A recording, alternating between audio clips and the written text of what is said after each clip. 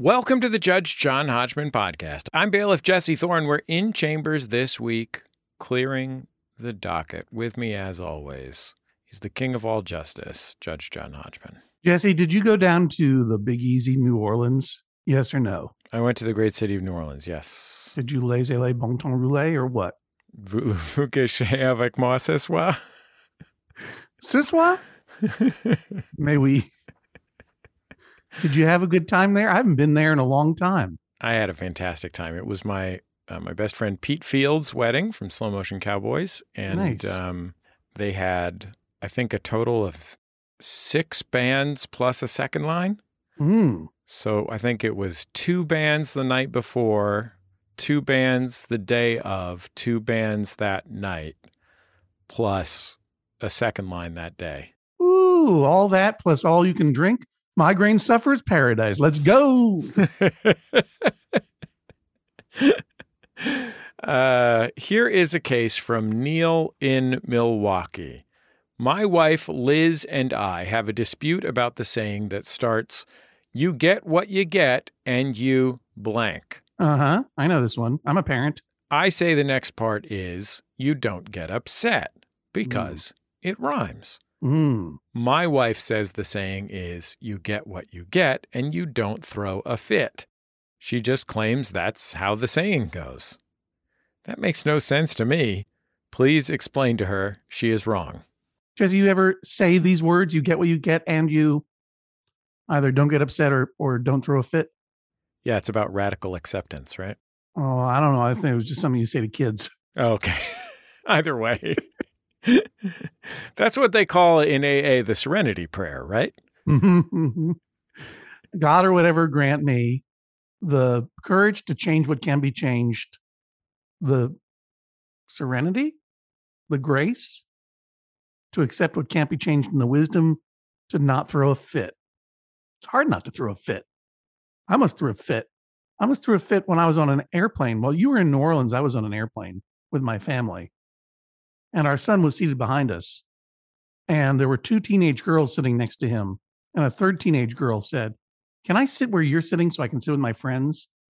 And our son, being a nice person, said yes. I was in the middle of standing up to scream at them, but he already had left and went to go sit 3 rows behind in a middle seat. Oh, those teenage girls, they tricked him. But you get what you get. You don't throw a fit. But what do you say when you say this phrase, Jesse? You don't get upset. You don't get upset. That's what I always said. It rhymes. It rhymes. You get what you get and you don't get upset. Liz is here like, you know that children hate rhymes. That's right. When has a child learned anything through rhyming? Never. I was so upset and I almost threw a fit. But there's a difference. There's a difference there, isn't there? Because being upset is different than throwing a fit. I was upset, but I did not throw a fit. Instead, I stared at the back of the neck of the dad of this teenage girl for 2.5 hours, angrily. My anger was directed directly by my pineal gland to the back of his neck, just above his performance shirt. In first class, where he was sitting. He had sent all of his children back into economy plus, where we were, to go play mix and match with chairs while he sat in first class. That's no class. That's a no class dad. You know, you can ask people to switch seats. You can ask people to switch seats. But it's got to be, I'm sorry, Neil, we'll get back to you in Milwaukee in a second. It's got to be an even trade. You can't trade a window seat for a middle seat. But on the other hand, our son is too nice of a person. And he didn't want to sit with those teenage girls being mad at him for the whole time. It was a mess. Only one person got what they wanted. And it wasn't me. And I got upset, but I did not throw a fit. So there is a distinction there. There is a distinction there. Now, I consulted 2 experts on the internet about this. ChatGPT, where I'm going to all the time for all my content. The famous brain computer. That's right, the famous brain computer. And of course, Reddit, where I did find a discussion about this phrase from 2 years ago. And I was surprised that there was a discussion because I had never, ever, ever in my life heard you get what you get and you don't throw a fit. But sure enough, there it was being discussed on this Reddit thread in the subreddit Unpopular Opinion. Some people were saying, oh, I've always heard don't throw a fit. And some people were saying, Don't throw a fit is better. It does not attempt to quash your child's feelings. You are allowed to be upset. You just can't throw a fit, which I think is a reasonable distinction that had not occurred to me before I checked Reddit, which is very strange to actually find something reasonable on Reddit. Now, the Redditors then went on to suggest that all children should divorce their parents immediately. Strange advice. So I thought that that was actually a reasonable distinction, but at the same time, it does not rhyme. Or does it, Jesse? Oh, wow. Because one Redditor pointed out, I'm getting ready for a take that might really upset me. 2 years ago, some person named Butterscotch Magic really opened my eyes and my ears by pointing out, quote, I'm from the South, so here, get what you get does rhyme with don't throw a fit. In other words, if you're from a place in which you say in your natural speaking voice, get instead of get, then fit does rhyme. Bananas. But true, I think. Now, I don't know, Neil, whether Liz is from the South or another place where you might say get instead of get, but I would bet that's true. I'd bet some money that it's true. But if I lose the bit and she's from Milwaukee or some other place where get rhymes with upset, then she's wrong. If she grew up saying it and it does rhyme, then I guess it's a wash. And I'm going to have to deal with that. I'm going to have to not get upset and I'm going to have to not throw a fit. I have to tell you, I never used this phrase with my children. No. It wasn't ever used with me when I was a kid, but I'm certainly aware of it. I never used it with my children because I was always uncomfortable with the idea that I would dictate to them how they felt about things. Sure. Fair. And don't throw a fit. I'm more comfortable with it. But it does not rhyme. If this is a real regionalism that is justified by the way that Liz speaks, then it's absolutely acceptable as far as I'm concerned. I love regionalisms. You get what you get, said that guy Boba Fett. There we go. Well, he's a good dad, too. Mm-hmm. No, not Boba. Boba Fett Boba Fett never had a child. Boba Fett was an abandoned child. You get what you get. Choose an outfit for the Met Gala. You get what you get. If you fish, use a net. I wish Boba Fett was Din Djarin in The Mandalorian, because he is a pretty good parental figure to that little Grogu. You get what you get. Hey, I love that Corvette. Yeah, that's it. That's a good one, right? That's where that's a redirection one. Yeah, it's a mood change. It's like, oh. When the kid goes, oh, I'm so excited. Where? And you go, oh, it just passed through the window. And they run to the window. And now you're into a whole different season of this day with my child. But anyway, I think that even though it doesn't rhyme, I think you don't throw a fit. I've learned something today. I wish I had known it on that airplane. No rhyme can protect you from teens. Here's a case from Kate in the Azores. I hate raincoats. They make me claustrophobic.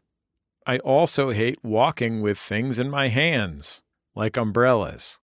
So, if I'm in the rain, I just deal with it. Mm-hmm. But my husband, Sean, says it, quote, makes him look terrible, unquote.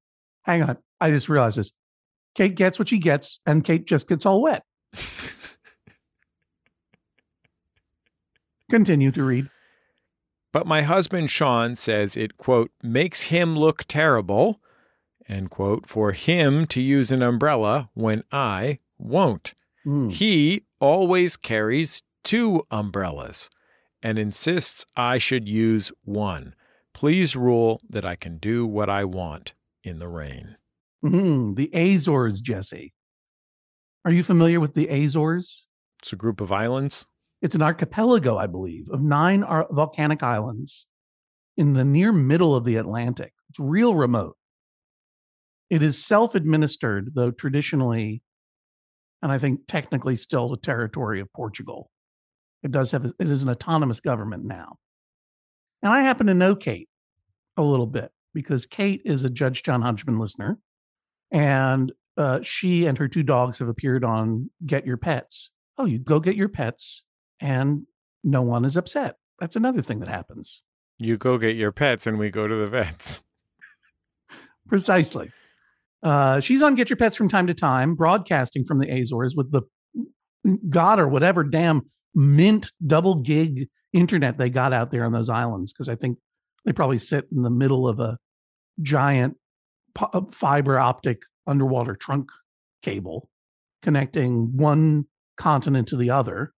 And she helps me out when I build cities in SimCity 2013 on my Joy of Zoning occasional Twitch stream. It's been fun getting to know Kate and getting to learn a little about the Azores. She and her husband moved there for his job a little while ago. Now, Jesse, Kate lives on Terceira Island, one of the 9 islands of the Azores. It's one of the larger islands of the archipelago. Wait, hold on. You get what you get. Baseball head, Mr. Met. There you go. How did we not already get to Mr. Met at this point? We had to get through Mrs. Met, if you know what I mean. The Terceira Island is 153 square miles. And Portugal, the country, is almost 36,000 square miles. Now, Jesse, if you had to guess, what percentage of all of Portugal's dairy products are sourced from Terceira Island in the Azores in the middle of the Atlantic? I would guess maybe 3%. 40%. Wow. There's a lot of milk being carted off that island. And it's beautiful there. And it's rainy. They call it the Hawaii of the Atlantic. And it's beautiful. And temperatures above 86 degrees Fahrenheit are unknown. It is normally between 65 and 76 degrees all the live long day, all the year round. Why don't they call it the San Francisco of the Atlantic? They should rebrand it the San Francisco of the Atlantic. And, maybe when we go there on tour, we can get that settled. But in the meantime, it is a rainy place. So it rains on Kate quite a bit. And the question is, should she be forced to carry an umbrella because her husband, Sean, feels self-conscious? It makes him look terrible to walk with an umbrella when his wife is getting all drenched. What do you think? Umbrellas are pretty culturally specific. How do you mean? Well, in Seattle, no one will use an umbrella because it rains so much. Right. They just wear shorts and, I don't know, a cowboy hat or something. Shorts and a cowboy hat. Mm-hmm. That's correct. In London, everybody uses an umbrella. Yeah. It's different depending on where you are. I don't think I've ever been in a tropical place where it's raining, where there's a lot of people carrying umbrellas. The question at hand, though, is what is the cultural norm within the microclimate of Kate's marriage? Because Sean wants to use an umbrella, but he feels that if he walks down the street with his wife getting rained on and he's sauntering down the Azorean Boulevard, keeping dry under a nice umbrella or whatever, that he's going to look like a jackass. I mean, he does. He will. That's true. I don't know if that's the paramount issue here. Right. I mean, Kate should be able to do what she wants in the rain, don't you think? I think so. She might consider whether it makes him look like a monster, because it does. But I think that the only true monstrosity here is a man walking around with 2 umbrellas all the time. Hoping against hope that he can force one into her hands. Yeah, exactly. It does not. I'm looking at the Wikipedia page for the Azores, and it does not say anything about the Azores being the judgiest people of the Portuguese diaspora. In fact, I bet they don't care at all. I don't think they care. It's not like, Kate, you and your husband are putting down roots in this community where you're going to have to live there for a long time, and your husband's going to get a rep for being the selfish man with 2 umbrellas who doesn't share even one. They're not going to care because you're going to be gone, because I know that Kate and her husband have to leave this beef and dairy paradise soon because he's being reposted. Guess where they're moving from the Azores, Jesse? Where's that? Salt Lake City. It's a big difference. There's a big diff. I bet people carry umbrellas in Salt Lake City. I bet people have a wonderful time in Salt Lake City, but I got to say, if I were living on a magical island in the middle of the Atlantic with incredible internet and perfect temperature all the live long day, that'd be a hard adjustment. Well, I don't know. In the Azores, they don't have those drive-through soda restaurants that just sell you a gigantic soda that's all the sodas mixed up together. Is that something they have in Salt Lake City? Yeah, all throughout Utah and now the American West. It's just drive-through soda restaurants where you get a giant styrofoam cup of soda with nice ice in it, and they mix it up with special soda recipes. It's like if a 9-year-old thought of a restaurant. It's amazing. That's what I was looking for. I was hoping to find some Salt Lake City travel tips to give to Kate and her husband to ease the transition from Europe to the United States, already a big transition, from an island to a landlocked, salty laked area. You're talking about a soda concoction culture, probably with pebble ice to boot, right? Absolutely, 100%. No, they have pebble ice. There's probably no pebble ice in the entire archipelago of the Azores. I'm feeling bad for Kate, so I'm glad that this is going to work out. That you're going to get all those sodas with that pebble ice. And also, some listeners chimed in. I had to use Twitter for this one. Sorry. At Apocalypse Student pointed out that when you're in Salt Lake City, it is absolutely imperative that you visit the Gilgal Gardens, because there you will see a statue of Joseph Smith, the founder of the Church of Latter-day Saints. Joseph Smith as a sphinx. That sounds pretty good. Yeah. My friends at Books Are Magic pointed out that King's English is a great bookstore. In-House Radio pointed out that Kilby Court is the place to see indie rock variety music, and it's all ages for obvious reasons. All they have is soda. Seems like Salt Lake City is a pretty cool place to go. Lots of great vegan food. Says super cool and stuff. A lot of great, obviously, mountains. A lot of great ballets. Daisy Gardner, who writes television, and I met her when I worked on a TV show called Married, points out that the Pioneer Museum has a bunch of weird folk art made of pioneer women's hair. That's worth checking out. Sold. Victorian hair art. I'm on my way.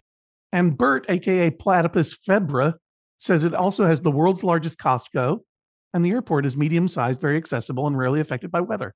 Salt Lake City. You're going to have a wonderful time. You really closed with a flurry of extraordinary. If you're telling me they got weird hair art in a special museum, yeah, they got a giant Costco, world's largest. As far as I'm concerned, best place in the world. Get there right when it opens, so it's not too crazy in there. But it's the world's largest, so you probably don't have to worry about that because everybody's all spread out. That Costco is probably larger than the island that she lives on and currently. And you got a mid-sized convenient airport, what I call a Burbank-style airport. Right. All I want in the world is just go to the Burbank airport, have one of the many Guy Fieri branded lunches, get on a short plane flight somewhere. Yep. Don't have to check any luggage. Walk off, get on the subway, go visit my mom. Jesse, I did almost exactly that about a week and a half ago. Short flight, Guy Fieri dinner, no check baggage, out of Burbank. It was incredible. You know what? You know why I bet Guy Fieri has all his restaurants in the Burbank airport, Judge Hodgman? No, why? Because he's from Santa Rosa, California. I bet he just wants a convenient place to flash his TSA pre, wander into the concourse, sit down, have a burger, get on a short plane flight up to Northern California and visit his parents. So you're saying he keeps a collection of his own restaurants in the airport for his convenience? Well, imagine how zingless the other restaurants that he could be eating at are. But there's no chopped hatch chilies or whatever on them. Yeah, they should rename that airport Flavortown International. Well, they used to be called the Bob Hope Airport, and they took it away from Bob Hope. They took Bob Hope's name off the airport? Now it's called the Hollywood Burbank Airport, just because the generation that thought Bob Hope was funny died. They should rename it FlavorHub. FlavorHub is perfect. Petition to rename the Burbank Airport FlavorHub.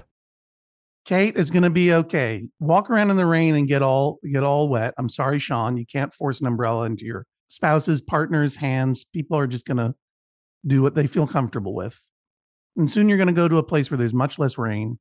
And let that be a consolation as you make this transition in your life.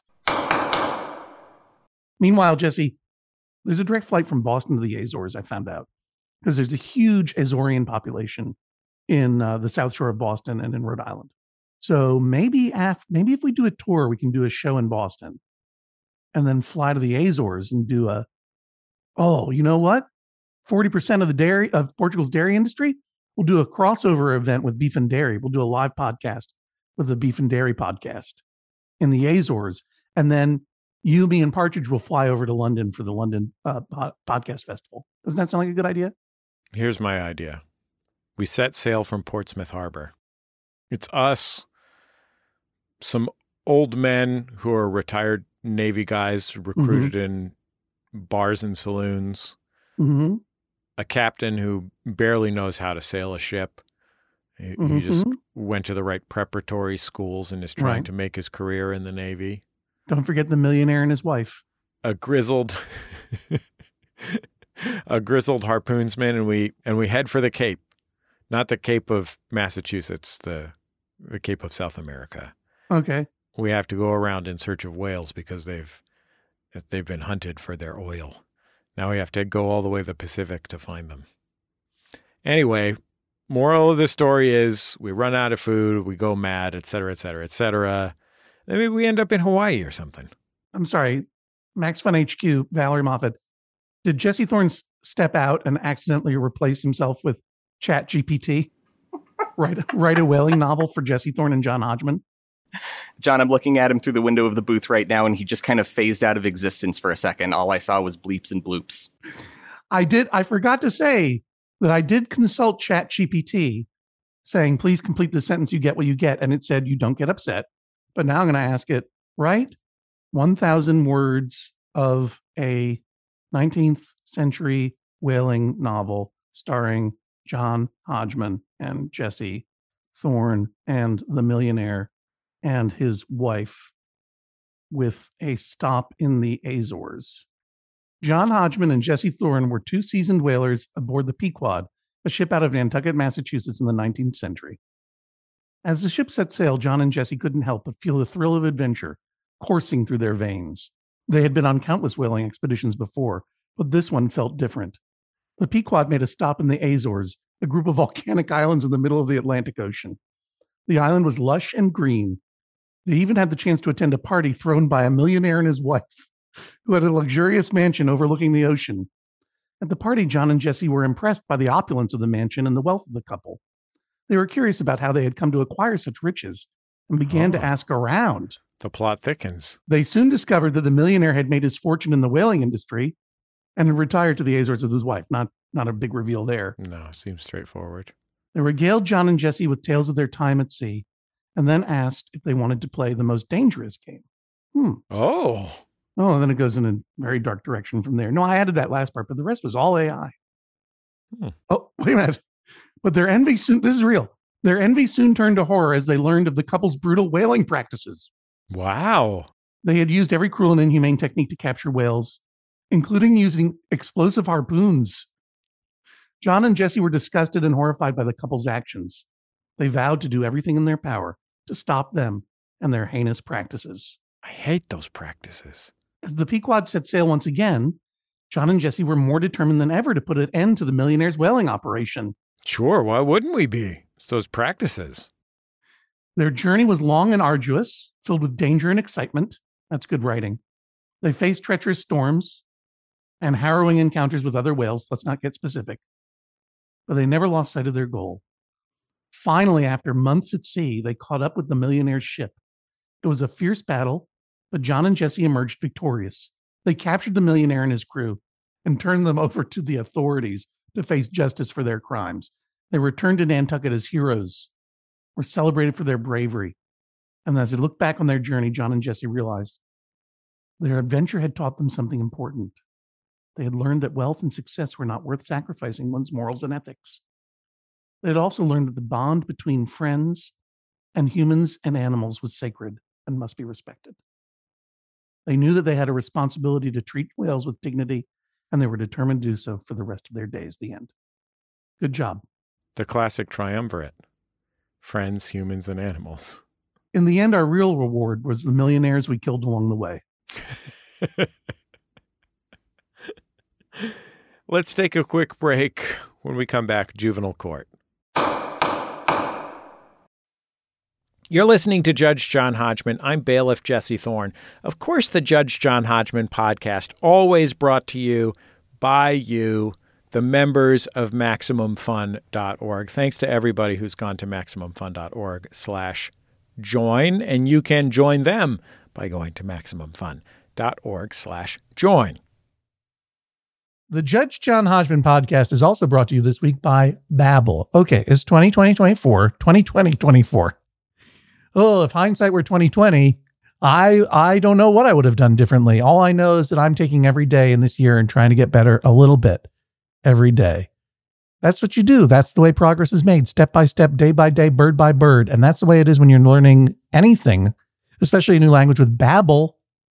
And if Babbel can help you start speaking language in just 3 weeks, imagine what you could do in the rest of this whole year. Don't pay hundreds of dollars to private tutors or waste hours on apps that don't really help you speak the language. Babbel's quick 10-minute lessons are handcrafted by over 200 language experts, real human beings, to help you start speaking a new language in as little as 1, 2, 3 weeks. Studies from Michigan State University, Yale University, and others continue to prove that Babbel is better. And that's not just the Yale football team putting their thumb on the scale because they love learning Indonesian from Babbel. One study found that using Babbel for 15 hours is equivalent to a full semester at college. Take that, Yale, I guess.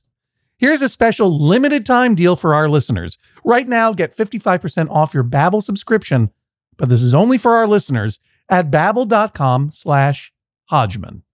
The Judge John Hodgman podcast is also brought to you this week by Aura, A-U-R-A. It's a simple but meaningful gift that you can give your mom or your dad or your step-grandparent or your uncle or your friend or anyone that you want to keep connected in your life who might not live near you. It's a digital picture frame from Aura. It's perfect for sharing pics of all the things that those friends can't be there for, from family vacations to grandkids' graduation to whatever. I have one of these, and I got one for my dad, and I got one for my mother-in-law, and it's amazing. We look at the photos all day long, and we're able to easily update their Aura frames so they see all the latest pictures from our lives as well. It comes with unlimited storage, simple controls on the frame. You can upload as many photos as you want, and your mom or your dad or your stepdad or your stepmom or your friend or whatever can pick the perfect one. And it takes only about 2 minutes to set up. Seriously. See why it was named the #1 digital frame by Wirecutter, The Strategist, and Wired Magazine. Right now, you can save on the perfect gift that keeps on giving by visiting auraframes.com. For a limited time, listeners can get $20 off their best-selling frame with code Hodgman. That's A-U-R-A frames.com, promo code Hodgman. Terms and conditions apply. Welcome back to the Judge John Hodgman podcast, a tribute to that One American Experience episode directed by Rick Burns, Into the Deep. It's a great one. I recommend people go check that out. One time I said something positive about Rick Burns on one of my shows, and somebody that worked in the Rick Burns office heard, and she got Rick Burns to autograph DVDs for me and send them to me. It was great. Whoa. Rick Burns rules. Nice. Rick Burns, the king of the Burns brothers. Take that, you quilty twerp. Whoa. Yeah, that's right. I'm not afraid to take on Ken Burns in his incredible quilt collection, a tribute to one of America's most remarkable folk arts. Breathtaking collection. Brother against brother on the Judge John Hodgman podcast. Too bad he's the second best Burns. Only one king can be of the Burnses. It's Rick Burns. Okay. You know what? We'll let the computer settle this later. Okay, great. Judge Hodgman, we have some cases this week between parents and their children. Yeah, we do this from time to time. Parents take their kids to court or kids take their parents to court. We call it juvenile court. Let's do it. Here's a case from Bob in Denver, Colorado. I have 2 children, Ken and Rick. One is clearly better than the other based on the documentary films he's made for the American Experience. Yet America celebrates the other. Valerie, I think the AI is back again. Oh, man, he just turned into the Matrix. Can you reboot Jesse, please? Yeah, let me unplug him and plug him back in again. Here's a case from Bob in Denver, Colorado. I bring this case against my 5-year-old son, Mills. We're invited to a rock star-themed birthday party for another 5-year-old.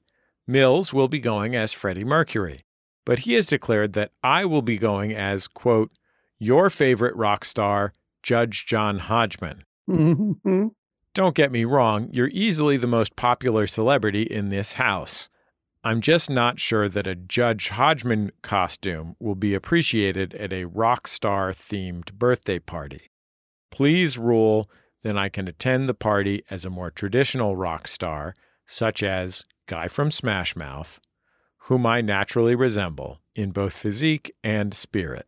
We'll table that last suggestion for a second. Now, wait a minute. Bob in Denver.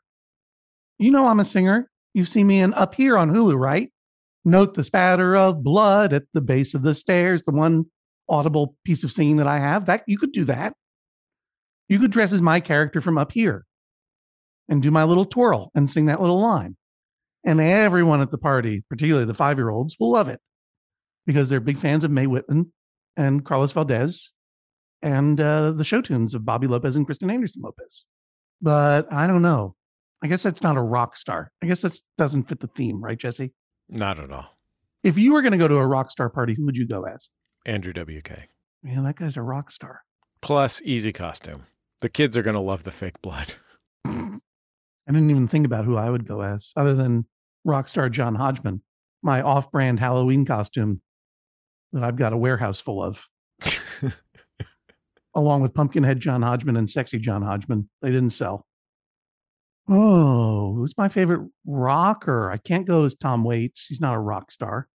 I guess I would go as John Hodgman Ramone. That probably would work. I don't know. I don't know if I could go as Steve Harwell, who I presume is the Smash Mouth guy that is referred to here. Because he's had a hard life. That's a complicated life to imitate. The truth is, Bob, I think that you're right. You can't go as John Hodgman. And here's why. Not a rock star. And, you know, as Ronald Thomas Clontal once said about David Bowie, too many changes. What era of John Hodgman are you going to go as? PC John Hodgman? Deranged Millionaire John Hodgman? Tom and Up Here John Hodgman? The time I had that cowboy hat for a year? There are too many John Hodgmans, none of which are particularly memorable. My brand is effed. No one will know. And I don't want you to go as any Smash Mouth. No offense, catchy songs. I think the person you're talking about is a singer, kind of a dark history there. The truth is, Bob, if Mills is going as Freddie Mercury, you got to go as Brian May. You get a wig, you're going to look like a rock star. Brian May is an incredible guitarist, oft overshadowed in popular memory by Freddie Mercury. All the Queens were terrific, but only one of them has a doctorate in astrophysics. Let it be Brian May. Coolest guy. After Freddie Mercury, obviously. And all the other Queens are terrific. You know, Smash Mouth are from Northern California. I believe they're from the San Jose area. They call that the Azores of Northern California. Just think about how many times Smash Mouth has taken the opportunity to grab a direct regional jet from Burbank to San Jose. I think there's going to be a Smash Mouth terminal at FlavorHub. I think that there's that synergy, right? They're going to build a new terminal. That's why you're an all-star, John. Yep. Ideas like that. Now landing at the Smash Mouth terminal, a Velo Flight 935 from Tweed, New Haven. Here's something from Lex. My son Liam is 12. My family of 5 is going on a trip to Paris this summer. We asked our kids to research things they want to see in France. Our daughters are interested in the Eiffel Tower, the Louvre, and the Musée d'Orsay. Liam wants to go to the Paris Sewer Museum. My research indicates this museum goes through the actual active sewer and thus smells like, you guessed it, a sewer. Liam tends to gag from even mildly bad-smelling things. I think he'd hate this place and end up regretting it. Please order we don't have to see how Paris handles poop. Also, Up Here is a delight. You're magnificent. Thank you, Lex. Thank you. You may dress as John Hodgman as Tom in Up Here for next Halloween. And in fact, Lex, I insist on it. But in the meantime, yeah, I want to send that kid down to the sewer. Of course I do. Right, Jesse? Yeah, it seems like you could hardly not go to the sewer. I mean, you're in Paris. The sewers of Paris are some of the most historical sewers. That's where Jean Valjean goes to hide. In fact, they became so popular during Victor Hugo's time that that's inaugurated the tours of the Parisian sewer. And at the time, you could take a boat through them. You could take a cruise, sewer cruise. Sadly, that is not offered now. Now you just go down, I think it's like 5 or 10 euros, and there's a guided tour all in French, and they show you a few things, and you walk over a grate, and there's definitely some French merde down there. And by all accounts, it smells. I know that because the most recent review I found on Google is from 3 days ago at the Parisian Sewer Museum. Louis McDougall writes, 5 stars. It stinks. Fair. It is what it is. But the point is, your son wants to go. You offered, it was nice of you to offer this agency to your children to do some research and find some places to go. And your daughter's picked some great stuff. We have a report from a member of our family who was in Paris recently who said the Louvre is now officially skippable. Skip it. The Musée d'Orsay is the one to go to. Just as good art, plus it rhymes. But absolutely, Eiffel Tower, that's a classic. Those things are going to be crowded. You know what's not going to be crowded? Particularly if you're going during the summer, the sewer. It's going to be nice and cool down there. And you know what? Maybe your son, Liam, is going to throw up down there. Maybe it's going to be disgusting. Maybe he will regret it. Good. You can't protect your children from regrets. If anything, you got to teach them, make decisions. And if you regret them, that's part of life. You get what you get, and you might throw up it. That almost rhymes. Well, I'm not Southern, so. Right. You might throw up it? Is that what you said? Yeah. Yeah, it almost rhymes. That's good. Yeah, if he's nauseated by the sewer, all the better. First of all, it means you have a human son, which you probably are worried about because everything's getting replaced by AI these days. Even my bailiff. Second of all, you live and you learn. You live and you learn and you puke sometimes. That's part of life. C'est la vie. Also, it doesn't take long as far as I can tell. Put it on the list. Get down there. I think Liam should go by himself. I think that'd be if I were 12 years old, going to the sewer museum on my own because my father and my other family members were too snooty about it, I'd have the greatest time. I'd have the greatest time. Too bad you can't photograph smells, Liam. You're going to have a great time down there in the hole. Let's take a quick break. When we come back, cases from the ancient past. Back for another game. You know it. What's going on? Just one more week till Max Fun Drive. Hard to believe. It's been a heck of a year since the last one. We're now a worker-owned co-op. We raised $50,000 for charity last year. And we've added a bunch of awesome new shows. But do you think we're ready to do it again? Absolutely. Lovely new gifts are lined up. The episodes will be amazing. And wait till everyone hears the bonus content. Yeah, plus they know to go to MaximumFun.org/newsletter, so they're getting all the news. Oh, like that meetup day is on Thursday, March 21st. Then what's bothering you? Me? Oh, nothing. We're all set for Max Fun Drive to start on Monday, March 18th. I just didn't want you to see this coming. Check. What? Hang on. Most of the plants humans eat are technically grass. Most of the asphalt we drive on is almost a liquid. The formula of WD-40 is San Diego's greatest secret. Zippers were invented by a Swedish immigrant love story. On the podcast Secretly Incredibly Fascinating, we explore this type of amazing stuff. Stuff about ordinary topics like cabbage and batteries and socks. Topics you'd never expect to be the title of the podcast. Secretly Incredibly Fascinating. Find us by searching for the word secretly in your podcast app. And at MaximumFun.org. Judge Hodgman, we're taking a break from clearing the docket. What have you got going on? Well, as we've said before, and as I will say again right now, on May the 10th, I will be appearing live at Symphony Space in New York City, along with Stephen Meredith of Magnetic Fields, where we will jointly celebrate the 30th anniversary of the website called McSweeney's and the journal called McSweeney's, print journal as well. It's still printing. This is the journal of literature and literary humor where I got my start, and I'm thrilled to return to Symphony Space to celebrate in this extravaganza of a night. Just Google John Hodgman Symphony Space. It's part of the Selected Shorts series, one of my favorite radio shows to listen to. and we're going to have a wonderful time. And if you're under 30, tickets are like $17. It's a really good deal. So I hope to see some of you out there then. And virtually speaking, you can always check me out on Hulu, where I co-star as John Hunchman on Dicktown, and where I occasionally appear as Tom, the dancing, singing father, on Up Here. Jesse Thorne, what have you got going on? You can find my vintage shop at putthisonshop.com. It's clothes, but mostly other things, treasures, let's call them. We're also on Instagram at put.this.on. That's also my Instagram for my own self. Right. We like to post outfits there, as well as cool stuff we found, as well as cool stuff we've seen. So go follow Put This On Instagram. A lot of stuff lately been getting bought on Instagram before it even makes it into the shop. Before it even makes it into the shop. So this is really one of your Instagram must follows. Put.this.on on Instagram.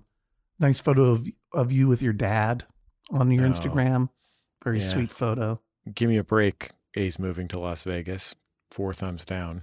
Yeah, no stars. I couldn't believe that's how I learned that news. I get all my baseball news from Put This On, the Instagram. And there's a great photo of you hiking up your cargo pants. Engineered Garments, FA pants, they're called. A lot of style, a lot of styling people, and a lot of stuff that won't ever make it to the Put This On shop because it's going to sell right off of Instagram. Go and follow it. And in conclusion, I would like to plug Valerie drinking out of her coffee mug with 2 hands like she's in a commercial for coffee. This is our time. Yummy. Let's get back to the show. Welcome back to the Judge John Hodgman podcast. Judge, we've been doing this podcast for quite some time. Yes. Over 40 years now. 40 years. And I hear that you have dug deep into our mailbag. Yes, Jesse, that's what you do when you reach middle age. You stay up late at night and you find your old letters. And you have a glass of vermouth and get a little misty-eyed as you read the letters from the past. What I'm talking about is, as we've done before, I go back about 5 to 10 years and look at all the docket questions that were submitted that I didn't respond to. And I feel like a real heel. And so we have a little segment that we call Justice Delayed, where we dig out ones from the past and we give them, finally, the justice they are due. Here's a case from 5 years ago. It comes to us from Jim in Connecticut. I like to follow Google cars in an attempt to become immortalized on Google Maps. Now, to be clear, these are cars that are hired by Google, and they have cameras mounted all over them so that they will drive down all the streets in a neighborhood, filming 360-degree photos to post on Google Street View so you can see what these streets look like. And he wants to photobomb one of these. You ever see one of these cars, Jesse?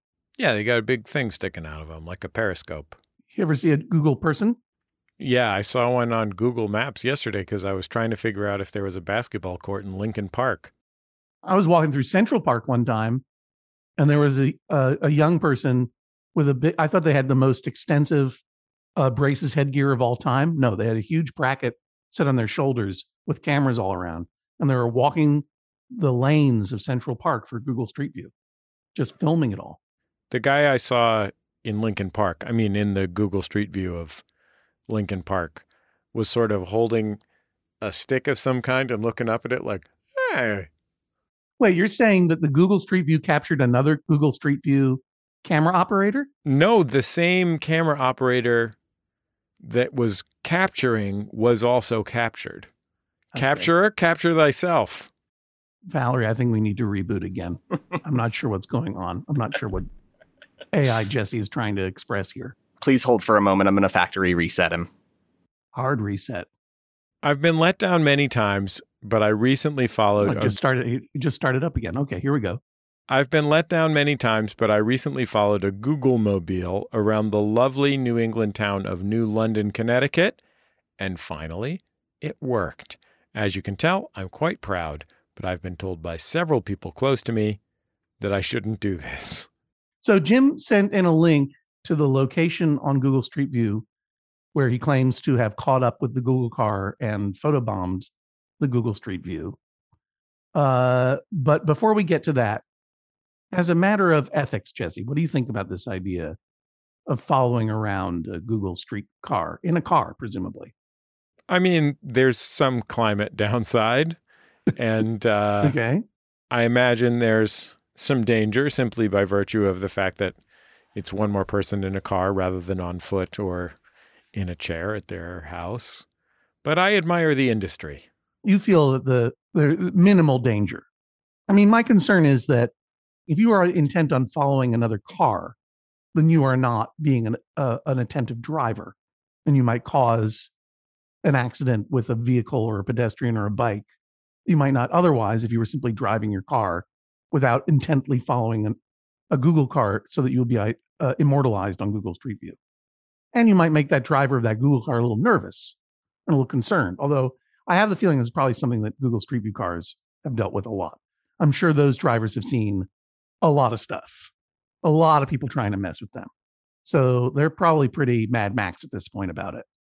Well, whatever the case, let's table that for a second to say that Jim also sent in an article that was his inspiration for this. It was an article from a strange website that seems weird and might take over your computer, so I'm not going to give you the link, but it sent in the basic storyline and photos of a Shiba Inu dog in a boatyard in Kagoshima, Japan, that chased a Google Cam car in 2014 for a long time and was captured and immortalized on Google Street View. And Jesse and Val, I'm sending you those images right now via electronic message. So you can take out your smart devices and take a look at this dog.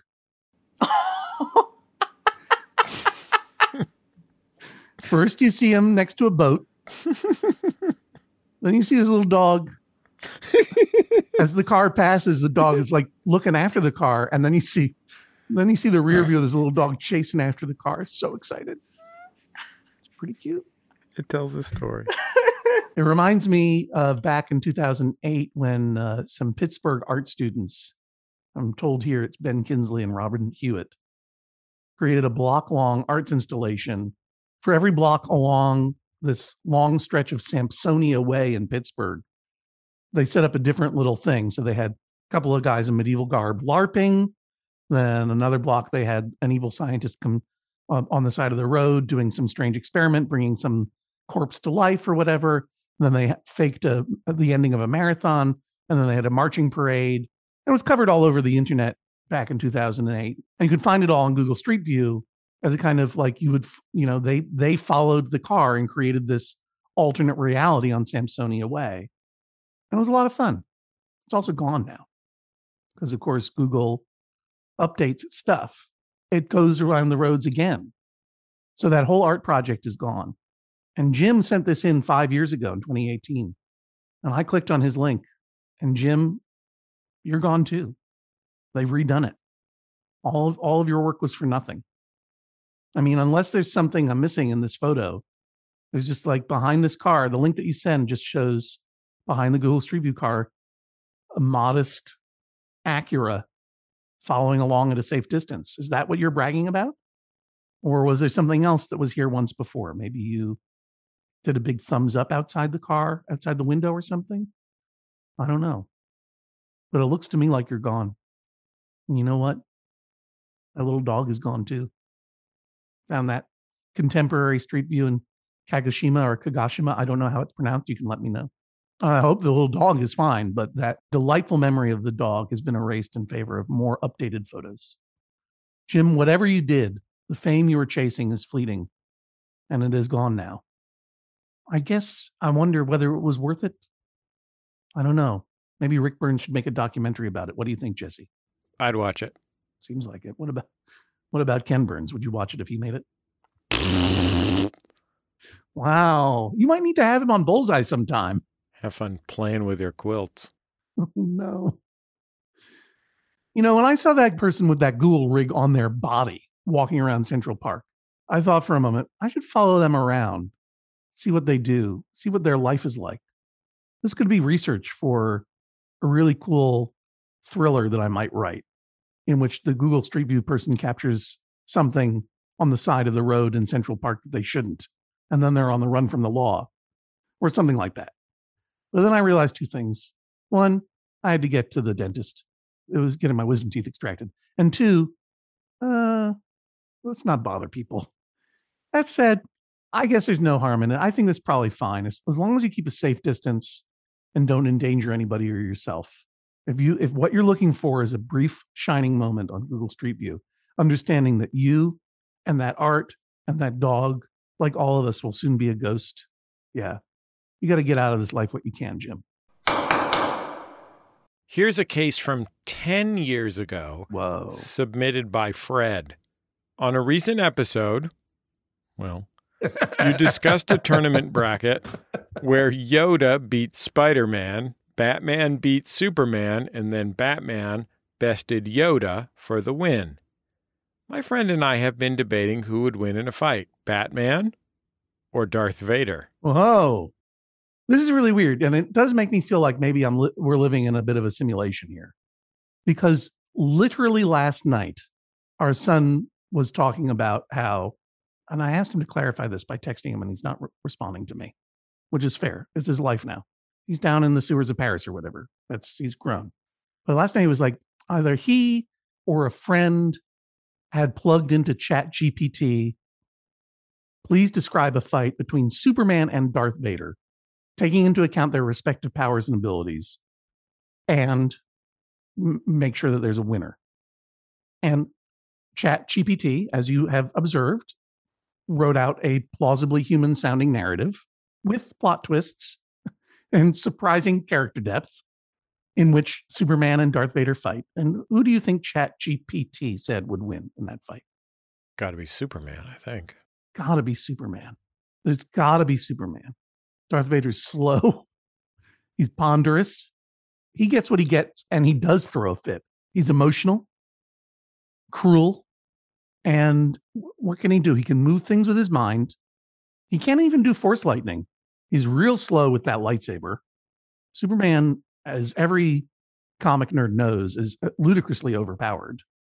I could see Batman beating Superman, and I've seen it happen in the pages of comic books because Batman is a master strategist. But I don't think Darth Vader is. But do you know what happened? ChatGPT said Darth Vader wins. So I'm going to plug it in now and we'll see. Was that an error? Just a fluke? Or does ChatGPT have a thing for Darth Vader? Superman is OP. ChatGPT, nerf Superman. Devs, please nerf Superman. Okay, now you're both AIs. Now I have no idea what's happening. Describe a fight. And Fred, this is why we had to wait 10 years. Because there wasn't the technology to solve this definitively yet. Now we have it. ChatGPT. Describe a fight between Darth Vader and Batman and reveal the winner. Go. The clash between the two of the most iconic characters in pop culture, Darth Vader and Batman, would be a sight to behold. Agreed. The Dark Lord of the Sith, Darth Vader, is a towering figure in his black armor, wielding his crimson lightsaber with deadly precision. A lot of description. Batman, on the other hand, is a master of martial arts, armed with an arsenal of gadgets. As the two face off, the air crackles with tension. Batman launches the first attack, throwing a flurry of punches and kicks. No, he wouldn't. Vader counterattacks, swinging his lightsaber in a deadly arc. Batman leaps back. He throws a batarang at Vader, who deflects it with his lightsaber. The fight continues with both combatants trading blows and maneuvers.